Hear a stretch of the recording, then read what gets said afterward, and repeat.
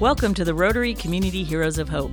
I'm your host, Judy Zulfikar, and I'm thrilled to be joined by my amazing co-host, Jamie Zinn, District Governor of Rotary District 5330. Together, we will take you on a journey to discover the incredible impact Rotarians have on our community and around the world. Get ready to be inspired by our Rotary Heroes of Hope. Welcome to Heroes of Hope. I am very excited to bring back the crew. We've got our producer, Warren. We've got my lovely co-host, Jamie Zinn.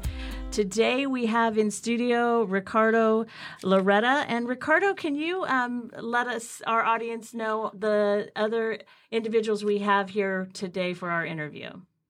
Well, we're very happy that we have representatives from the School for Deaf named Eduardo Wet in Mexicali, including Blanca Tinoco, who is the principal, and her assistant, who will be helping with English language.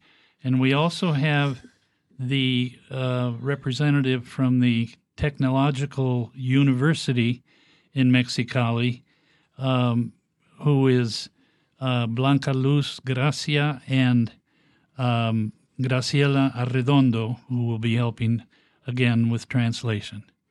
Well, welcome. Jamie, do you want to say a little start, and then we can jump into our conversation? Yes, well, welcome everyone today. We're very pleased to have you all here and are just really anxious to hear about the great program that is happening between our Rotary District and the school. So, Ricardo. Well, thank you very much, Governor Jamie. About 10 years ago, a past Rotary International president from Mexico named Frank Devlin, whom many of us remember, introduced Palm Desert Rotary to a Mexicali Oeste Rotary Club, which led to the establishment of a sister club relationship that is ongoing to this day and stronger than ever. That relationship, beginning 10 years ago, included being introduced to some organizations in Mexicali which needed help, and the kind of help that Rotary provides is exactly the sort of help they were interested in.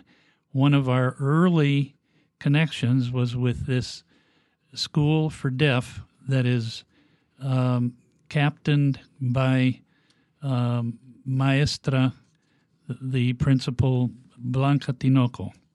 And over the years, we have been working with that school on behalf of Palm Desert Rotary. But in the last 5 years, we started expanding the involvement from the U.S. Rotarian side to include Rotary clubs from other districts like 5300 and as well as 5340 in San Diego. We now have been working with them for 5 years on this expanded basis. And about how many volunteers do you think? I know you're talking about that there's lots of different districts that are involved, as well as a lot of clubs in our district, which has 60 clubs. About how many volunteers would you estimate over the years have been involved in this Mexicali project?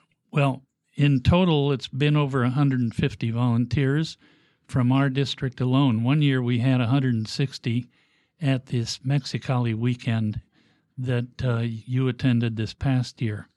So can you tell us, as far as the project is concerned, what really sparked the interest to make a connection with this group and to support the deaf school and university? This is a good example of Rotarians helping Rotarians. Our brother and sister Rotarians in Mexicali were able to draw our attention to the needs that exist in these two organizations. And so when we looked at them, we say, well, that's exactly the kind of thing we can do. And in a minute, I think they will explain, if I'm not wrong, from their standpoint, what it is we help them with. As a matter of fact, that was a great segue into having our lovely ladies introduce themselves and tell us a little bit about both the deaf school and the other project, the university that we work with. The association between Rotary Club and CAM Eduardo Wed have been since 2014. This is a public school. It lacks a lot of material, equipment, and Rotary Club has been providing a lot of support in that area with equipment, furniture, and a lot of materials that, as we later will tell you, have been really useful for the improvement of education of deaf children. Can you tell us a little bit about your school and how many children you serve? The population that is attended in this school is deaf kids that are diagnosed since they are as early as they are detected. Some of them from 40 days of being born, and they are supported, their families and the children from early stages, kindergarten, elementary school, middle school, and some of them even providing some skills for labor later on. These are deaf kids, and some others that are with multiple handicaps that are also assisted here and provided social skills and work skills for their future life. Can you give us an idea of what types of classes you actually teach at the school and how the kids react to these classes through the support of Rotary? The approach that the school has is a bilingual approach. This means that they are taught to learn their natural language, which is Mexican Sign Language. Since the early stages, they begin learning it, and also their parents need to learn it so they can communicate and support the children in their process of education. It is important that both things have been going through all their life, learning, improving in their natural language, and so they can afterwards begin, in this case, Spanish, to learn all the contents that the regular program of education provides. So, there may be some listeners out here who are very familiar with the American Sign Language. Can you tell us, is there a difference between teaching what you refer to as the Mexican Sign Language versus the American Sign Language? She understood the question. And the difference between a Mexican and American Sign Language is that each language in any country has their own way of being said. As I can tell you, maybe you won't, you won't see me, you are just listening, but the colors, they are signed by the initial letter. So in Spanish, azul means blue. So azul will be signed with the A, and blue would be signed with the B. So since the basis of the development of sign language, it is built through the places language, natural language. When in the US is English and in Mexico is Spanish. So that's why it's really hard to make it the same way. There are some signs that are similar or are even the same, but it's a different language. As learning English and Spanish is signing in English and signing in Spanish is really different. Thank you. Okay, thank you. I wanted to ask Maestra Blanca if she could comment on the improvements that Rotary has helped at the school, including donating two rooms that were converted into a dining room and kitchen, and also all the painting that was done on the inside and outside of the classrooms, and in fact the whole building of the school. That we spent many hours with those two projects, correct? Yeah, there has been a lot of improvement in the school. It has been provided with a lot of equipment, furniture for the classrooms, computers. There is a whole room for full of computers that it's used by the children. All these supports haven't been just for the kids. It has been also for the families of these kids. That has helped a lot. And providing all the school supplies and the area of the diner is really, really important, because here in Mexicali we have a really extreme weather, and this area it provides a very comfortable space for them to have their lunch, and the food to be prepared there.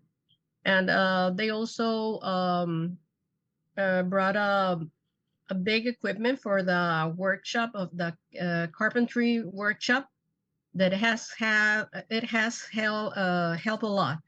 We would like to now briefly talk about the work we've done with the Technological University. We were involved in establishing a water purification plant, and then after that we helped you with 4 water bottle filling stations at the campus, and most recently we are working on buying 4,000 water bottles to donate to your students at the end of this year. So would you comment on the impact that has at the Technological University, please? To answer your question, yes, definitely. We received a big benefit from the Rotary Club from District 5,300 from California and District 4,100 of Mexico, and donated a plant, a water treatment plant that is currently working. So it is helping to purify the water, and it's eliminating the bacteria and any other component to reduce the any imperfections, to have clear water. And that has been a great benefit for us. It is a plant that is very easy to use. It is connected to a supply source, and the water runs through different conducts and it gets to water dispensers. We, as you mentioned before, we also received the 4 automatic dispensers for the bottles. 3 of them are currently working. The 4th is in process to get it work. But this has been a great impact for our students, and basically the benefit got just in time when we as an institution are working on reducing the use of plastic. We want to have an institution that is very committed to the ecologic, to have this benefit, right? To reduce the plastic. So 100%. So we have the dispensers, we have the water treatment, and we have reduced the use of plastic bottles of just one use in a great deal.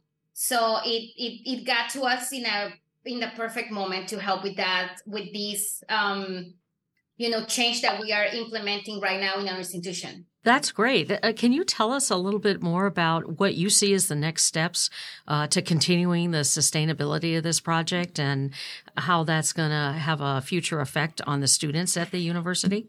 Well, yes. Students are getting used to now. Well, first of all, we eliminated the sale of the water bottles in the school. So they are getting used to bring their own bottles and using, the dispensers that we already have.